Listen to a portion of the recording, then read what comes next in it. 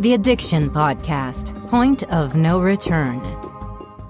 Hello, and welcome to the Addiction Podcast, Point of No Return. My name is Joni Siegel. I'm the host for the podcast, and my husband, Steve Siegel, is the producer of the podcast.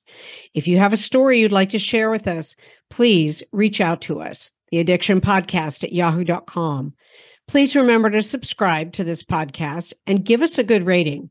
Not because we're looking for glory, but because we want people who have loved ones who are addicted, individuals who are addicted or in recovery. We want them to find our podcast in the effort of ours to help people who are going through that. Also, check out our YouTube channel, subscribe, ring the bell, and give us thumbs up on our videos. Today's episode is episode number 325, and today we are interviewing a gentleman named Michael Fiore. Michael Fiore is the outreach coordinator for Voices for Awareness and Project Facing Fentanyl, home of National Fentanyl Prevention and Awareness Day, which is August 21st. Michael is the CEO and founder of Inspire to Inspire, providing resources to addicts in recovery nationwide. Michael comes from a family with a history of addiction. His grandfather died of an overdose. His uncle died of an overdose. He lost two grandmothers to alcoholism. And then later in his life, he became addicted himself. In 2021, he detoxed off of methadone, which is quite a feat in itself. Just a couple of weeks after detoxing on Thanksgiving 2021, Michael's mother died from AIDS. So Michael really has become an inspirational national speaker. His talks have become well known in the recovery and fentanyl prevention communities. His high energy, which you will see, and positive attitude have been an asset to growing his advocacy portfolio. So let's talk to Michael Fiore. Michael Fiore, thank you so much for being with us today. I read your bio. You definitely have a story to share with us. And I'm interested in hearing about your story, but also what you're doing today. So thank you. Thank you for having me, guys. I do want to thank you for the opportunity to be able to speak on your platform. We don't have enough of these platforms to be able to just get out there. The overcoming of stories, the education, the prevention, how to help people in a world that we're living in with technology and social media. This is just another way to reach people that you can't reach face to face. So I appreciate the opportunity. Absolutely. Michael, take us back and just tell us a little bit about your background. I did read that there was addiction in your family, but talk about your family, where you grew up, and how did you get started on drugs? How did you go down that road? Sure. So, again, my name is Michael Fiore, 20 years of active using, 12 years on methadone, as high as 120 milligrams, successfully detoxed in New York City on November 3rd of 2021. Both my parents died of AIDS from heroin use, two grandmothers, alcoholism, a grandfather, heroin, uncle, heroin. So you could say I got into the family business, right? I mean, Circumstances and environment play such a huge impact on our upbringing, right? But my parents weren't bad people, like they provided. What led me to drugs was because my parents were on methadone. If you know methadone, you could probably sleep every minute of the day if you just go and lay down. They weren't present in my life as much as I think a child should have their parents present, like not at football games, baseball games, events. So what I did was I seeked validation from the outside world. I became a people pleaser. There's a quote, a friend of everyone is a friend of nobody. But I wanted to be everybody's friend. So by seeking validation from the outside world, that actually allowed the devil the opportunity to come in my life and control my life, right? I had to manipulate and lie and become whatever it was I thought you liked, because I seen value in everything else but inside myself. So if I seen somebody liked for a specific reason, this is how my mind works. I studied the person, how they spoke their story, how they moved, their arm movement. So then I wanted to tell your story better than you. So now people would like me. So like when I the manipulation and the lying led me to one day looking in the mirror and not even recognizing the person I looked at. I was so far gone at this point. So I was always fighting the man in the mirror and always fighting the man within. What the drugs allowed to come in my life is to create an ego, right? The drugs allowed me the opportunity with being okay. If you thought things about me that weren't true, but you thought they were true, I was okay with it. Like if you thought I had money and I didn't, it's cool. If you thought I did something and I didn't, it was cool. So that led me down a really dark path. And, you know, they say you're the average of the 5 people closest to you, right?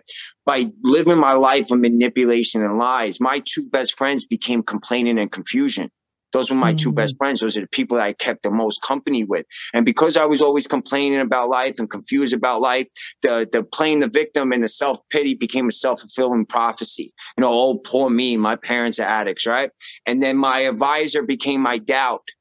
The ego became my illusion. Pride became my destruction. Misery was my motivation. That's why no matter where I changed my location or what I was doing, my addiction always followed me because I kept that company with me. So you could either be at peace with your addiction by using and be at war with the world, or you could be at war with your addiction and at peace with the world. So, you know, what really changed for me was the fact I stopped fighting love and I started highlighting my wounds and I started loving my wounds. So, you know, the short form of it, I lived a life, right? Homelessness, you know, I went into treatment 30 times, finally got off the methadone. But yeah, my road to addiction led to my loss of identity. And I understand, and I'm glad you're clean and sober now. Thank you. How old were you when you started drugs? I mean, I get that it was in your family, but how old were you when you started? I started, so when I got addicted, right? When the drug became my life and I needed it for everything, I want to say I was around maybe 18 because I was a pretty good athlete growing up. So, you know, playing sports actually keeps you away from the life and you're, you know, with a bunch of kids. Once the sports of high school went away because I didn't go to college, right? That when high school went away, that's when, you know, hanging out on the block happened more. So I was about 18, you know, and I got clean at 38. So I did my 20 years on the job. I'm in retirement now, you know, exactly. I'm enjoying retirement. What sport, Michael? What was your sport? Baseball I'm just curious. was pretty much the sport I was best at. I was a pitcher. I was a shortstop. You know, I liked the having the game in my hand. What an addict way to want to do things, right? Control the narrative. But yeah, pitching was actually what I was best at. I probably could have went further, but it just wasn't God's plan for me. So I appreciate the opportunity of not being able to do that and doing what I'm doing today. Exactly. And were you doing drugs while you were playing baseball or no? Okay. So it started after. If you know anything about pitching, you don't want to be anything on anything because you got to feel your body. You got to know when you're starting to get tired, when you use your legs more, you know, like, so I would, you know, maybe smoking weed, but yeah, nothing until I was about 18. That's when it really started to escalate. Okay. Is that how you started smoking weed or alcohol? Yes. Yeah, weed was the first. Alcohol was never my thing. I only did alcohol so I could sniff more coke. That's the only time I ever used alcohol. Took too long. I needed something quick. You know, I was that instant kind of guy, real instant kind of guy. As soon as it hits the tongue, I'm going to feel it. Okay. So you started smoking weed and then were you 18 when you were introduced to harder drugs? Yes. Okay. 18, the summer of 18, I got introduced to ecstasy. And then ecstasy led to ketamine, which then led to acid. And then I never shot up heroin. My parents took that bullet for me. You know, like growing up in a house with, you know, seeing what the virus does to the human body and the deterioration of it, scared me enough to not shoot up. Didn't scare me enough to not do drugs, but it scared me enough to not shoot up. So I appreciate them taking that bullet for me, and I love them for that. Got it. When did you decide that you had to get clean and sober rather than going down the road of family members who had overdosed? When did you decide that you had to change? So in 2021, my father died in 2013. My mother passed away on Thanksgiving of 2021 while living in treatment 3 weeks off of just detoxing off of methadone. sometimes. The hardest thing about getting someone into recovery is getting them to agree to treatment. Bobby Newman, a certified drug counselor with 30 years experience and an over 85% success rate as an interventionist, has created a series of 12 videos that you can use right now to learn every step to get your loved one to agree to treatment. Call 866-989-4499 today. And say the word podcast to get a 10% discount. Or go to newmaninterventions.com and type in the word podcast for a 10% discount. This service comes with a free 1-hour consultation with Bobby. When I actually went into treatment was when my mother was deteriorating at a very, very rapid pace. So I needed to at least let her see that her son, her 36-year-old man-child, because that's what I was. I lived at home, that her son was going to be all right. I wanted her transition into her next chapter of her life to know that her son was, good. And I got that validation, right? I've always heard my mother say, you look good, you're doing good. I remember being on the phone with my mother's doctor and speaking to him. And when I hung up the phone, she said, "You sound different." And moms know their children better than anyone. When she said, I still get goosebumps when I say it because I could hear her saying it. When she said I sound different, it was like this overwhelming feeling like, you know what, I'm going to do it this time. And it was God's moment for me to let me know, like, all right, now's your time. We need to go to work, you and I appreciate that. Okay. And that was the point at which you got off of methadone, right? I left my mother. It took me 6 months to detox off the methadone, do a blind detox in a treatment facility in New York City. She was going. So I had to leave my mother, which was a very difficult decision, me being a mama's boy. But we enabled each other, right? My mother probably could have took better care of herself, but because I was living at home, I did a lot of work. I manipulated my mother's love for my father and her understanding of addiction to get her to give me her drugs when I didn't have drugs. When she passed on, which my mother gave me life in birth and then gave me life in death. When she passed on, my plan B was removed out of life, right? So now if you have a plan B in your recovery, understand maybe you could do it. I haven't experienced anyone that can. If you have a plan B, you never go hard on plan A, no matter what it is. You got the quote unquote fallback plan. There's no fallback plan with recovery. There's either do it or it's not going to happen, right? Right. Recovery is a mindset, it's a lifestyle, a way of living. Sobriety is the absence of drugs. Recovery is working on the problem, which is yourself. That's how it stays this journey and have substantial amount of growth. But my perspective changed when my mother passed away. And that's, I think, the only thing we need to change. My characteristics are the same. My effort is the same. The only thing I changed was my perspective and how I see things. And when she passed away, my perspective of death turned into, I will not mourn my mother. I will celebrate my mother by how I walk this life. At the same time, the death became an opportunity. She became the why, I became the how. And why I don't pick up. It's because if I pick up, she's still dead. But what's not dead is that beast that's inside of me that's always lurking to want to come out. So that's why I don't see death as being an opportunity or even an excuse no more to use. Interesting. Yep. I know she'd be proud of you. Yes, 100. She was proud of me even on the drugs because she knew I could become this person. That's why they never gave up on me, my parents. They had that unconditional love. I mean, I did take their son away from them for 20 years, and I know they don't get to see this version of me. But because I come from a family history of addicts, was never my destiny to become an addict. They gave me the opportunity to create a legacy to change the course of my family's history and be the person that breaks that generational curse and make it that the ones that come after me don't have to go through the things we went through. So, again, I appreciate the opportunity of all my ancestors that were addicts because now I'm taking on the responsibility and putting them on my shoulders because they're believing in me to do so.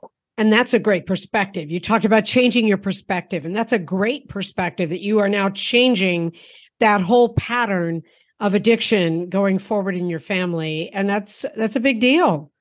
Yeah. Well done, you. Thank you. Thank you so much. Absolutely.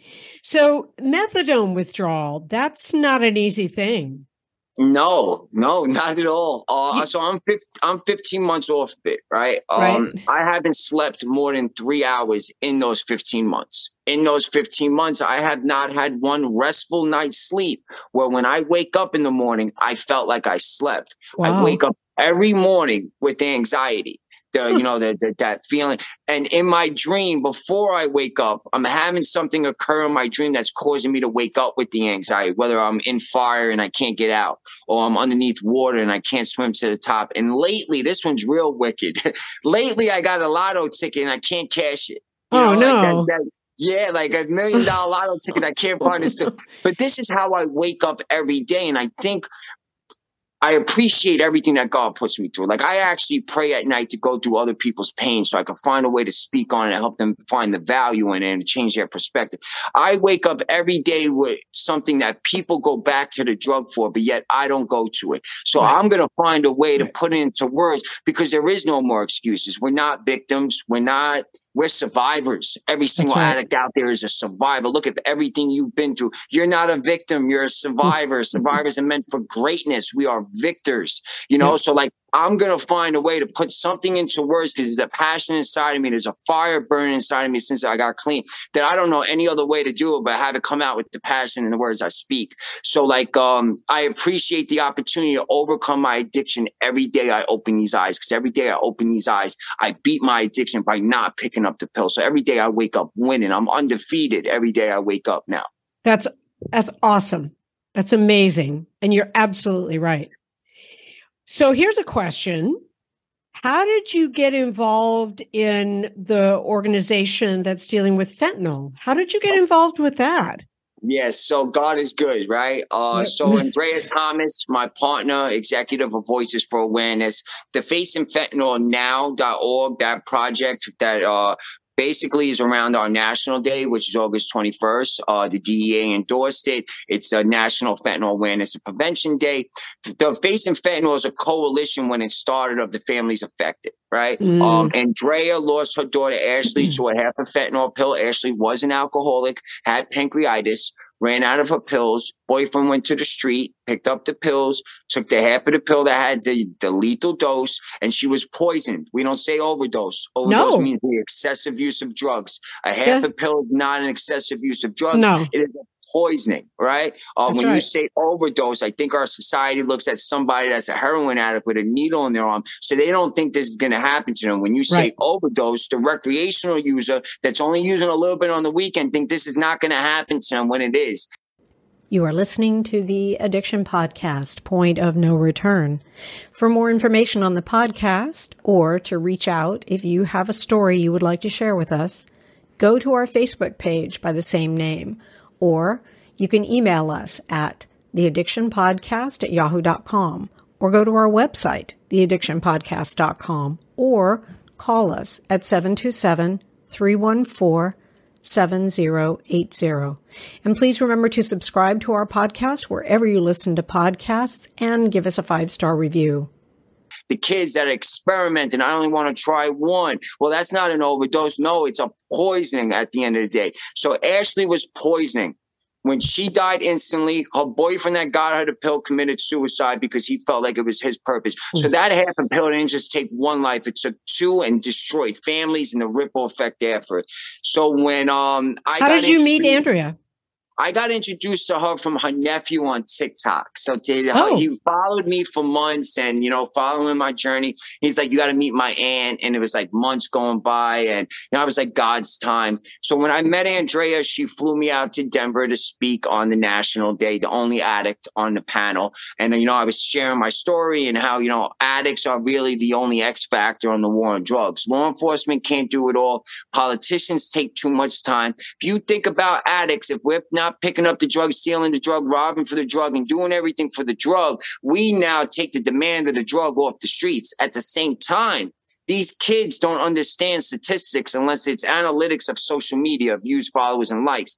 When I don't want my words to be understood. I understand the speed limit. Doesn't mean I follow it. But if I get a ticket and spend a night in jail, I will follow the speed limit tomorrow. So these kids need to feel our words. They need to understand and hear our stories. So when I met Andrea, she lost her daughter. I lost my mother. You know what I'm saying? God brought us together. What we did was now combine the families affected with my network of Inspire to Inspire. So my network is not just a recovery community, human trafficking victims, domestic violence victims, homelessness, clothing lines, because recovery is a mindset, lifestyle, way of living. The stigma associated with the word recovery is that it's a drug or drink thing, when in reality, pain is the universal language. Everyone's out here trying to recover from something. So I'm trying to break the stigma that recovery is actually a humanity thing, that if we could look beyond the stigma of it being drug or drink. So what we did was combine our forces. And now, you know, we travel the country, speaking from schools from higher education down to elementary school.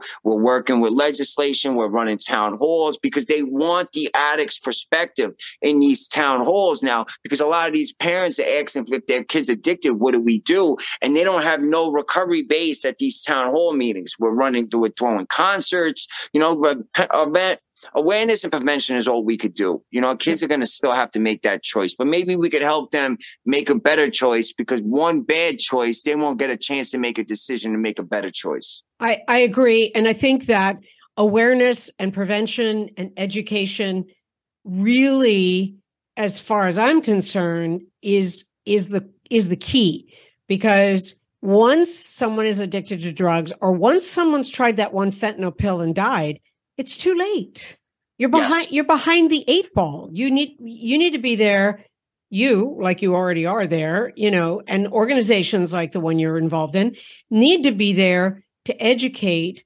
We've talked about this over and over again on the podcast. As I told you, you know, we talked to Derek Maltz, and you went on Dr. Phil with him. And that's why we asked you to come on, because his whole thing is just education, because these kids, they don't understand. And they think, I'm going to try a Xanax, but I'll only do it once. It's fentanyl. Boom, they're gone. Yep. And so we took it a step further, right? So we are launching our Youth Advocate program, right? Our Youth Advocate program is a little bit different than what I think people, you know, assume. Where our Youth Advocate program is not the education and all that kind of stuff. So I've been speaking at recovery-based high schools in Vegas and other places. So the high school is actually recovery-based. Shout out to Mission High School in Vegas, right? They bus the kids from other high schools to this one high school. So now recovery is actually part of the curriculum. You know what I'm saying? It's in the curriculum. So what we decided to do is we're going to be taking these kids that are in recovery. I met an 18-year-old kid with 4 years clean. This is where we're at in the world. Wow. You get clean at 18, right? We're taking one of the kids that are in recovery. We're going to be matching them up with the families affected, someone that lost their child. So this child will tell his or her story of recovery, also share the story of the life that's been poisoned, that no longer witness, so their story lives on. And then explain why recovery is so important as a teenager. Because if you think about it, if you're in recovery, what keeps us clean? Our support system, people that are like us, right? So we are going to the roots. We are now getting the kids involved in their own peer support. So we're going to be launching this. Our base will be Vegas. It's going to spread nationwide. Our advocate program is going to be something that's more along the lines of maybe like an NAAA type of thing as far as the support system. But they're going to be doing outreach work. They're going to be recruiting each other. You know, like the kids are going to have to be the ones that keep each other off these drugs, because my parents were addicts. I didn't listen to them what drugs was going to do. Of course not. You don't listen to your parents. Yeah, so we're now getting the kids involved. And when you're in recovery, you want to help. So these kids are working real recovery programs. Like I get inspired. They teach me stuff. Mm-hmm. So like that our Youth Advocate program is going to be launching very soon, maybe in the next couple of weeks. Awesome. And what's the website, Mike? So the website, so voicesfororawareness.com is what Andrea created after she learned that fentanyl killed her daughter, because no one even knew about fentanyl. This was 4 years ago, which is beyond my comprehension. COVID, within 3 days, we knew gloves, hand sanitizer, man. Fentanyl's been out 7 years, and you could walk to someone on the street and they not even know what it is, right? So she created Voices for Awareness to spread the awareness of fentanyl. But the FacingFentanylNow.org is the project that's associated with our National Day. So anyone could go to the website. You could become a supporter. You hit the supporter. You could, get information. At the same time, we have an opiate reversal kit that, Montana's AG just donated 500 boxes to every school in Montana after our trip there. So the box has Cloxado in it. Cloxado is the 8 milligram naloxone. Narcan is the 4 milligram naloxone, right? As well as there's a QR code on our reversal kits that has updated information. It has videos. It has it'll have a recovery app on it for kids. So this way you could just walk past the box in the school, hit the QR code, get the information. The Cloxado's in there, face masks is in there. So we have a couple other states that have donated. If you go to the website again, FacingFentanylNow.org, you'll see how you could donate it to the school of your choosing. Usually these boxes go for $500. Our box goes for $80. It has the video Dead on Arrival on there. I don't know if you ever seen that video. Andrea's friends No, are in fact, we were looking for it. Yeah, Dead on Arrival is the video that we show in the schools. It's 4 of Andrea's friends. I don't know if you ever heard of a nonprofit called Void. Void is I'm sorry, Michael. Is it a documentary? Yes, it's a documentary that interviews each parent. You have Amy Neville from the Alexander Neville Foundation. Okay. Jaime, I forget his last name. He's from Void. They're all from Void. But yeah, they're in that video. Their stories are powerful. And they're the parents talking to the kids. So Andrea, when we do these presentations, is coming from the pain of a parent. Right. And then you have me that comes in that's going to tell you what's going to lead you to drugs, how it's going to make you feel. And whereas we're not the DARE program, because if I told you don't think about elephants, you're probably thinking about elephants. So I'm not going to tell you not to do drugs. I'm just going to tell you this is what's going to happen. So that's why her and I's collaboration is growing so rapidly into our nation right now. Okay. And so I just want to say it again. So there's, I want to make sure I get it out. There's Facing Fentanyl. FacingFentanylNow. FacingFentanylNow.org and then Voices for Awareness.com. Okay, so voicesfораwareness.com, FacingFentanylNow.org. And that's where you can get, and that's where our listeners can get all the information on these projects that are going to happen. And I'll also, because I put a thing up on the video, but I'll also put it in the show notes so that people can find those websites and go from there. Michael, I appreciate you so much and what you're doing because you're making a difference. Thank you so much. I appreciate the opportunity to be on such a magnificent podcast because I know you guys have a lot of listeners and a lot of people tune in to you guys for information, and you guys are getting them the right information, and your interviews are magnificent. You have the right people that are saying the right things with the passion in their voice. So I feel honored to just be another one of your guests, and I really appreciate this opportunity. Thank you, Michael. Thank you so much. Have a great day. Thank you for listening. Once again, those websites are, and I will put it up as a graphic, are voicesfораwareness.com and FacingFentanylNow.org. That's FacingFentanylNow.org. So those are websites that you really should check out and get educated and learn what's happening. We'll be back again with another interview. You have been listening to the Addiction Podcast, Point of No Return. For more information, reach out to us on Facebook or go to www.theaddictionpodcast.com. Our email is theaddictionpodcast@yahoo.com.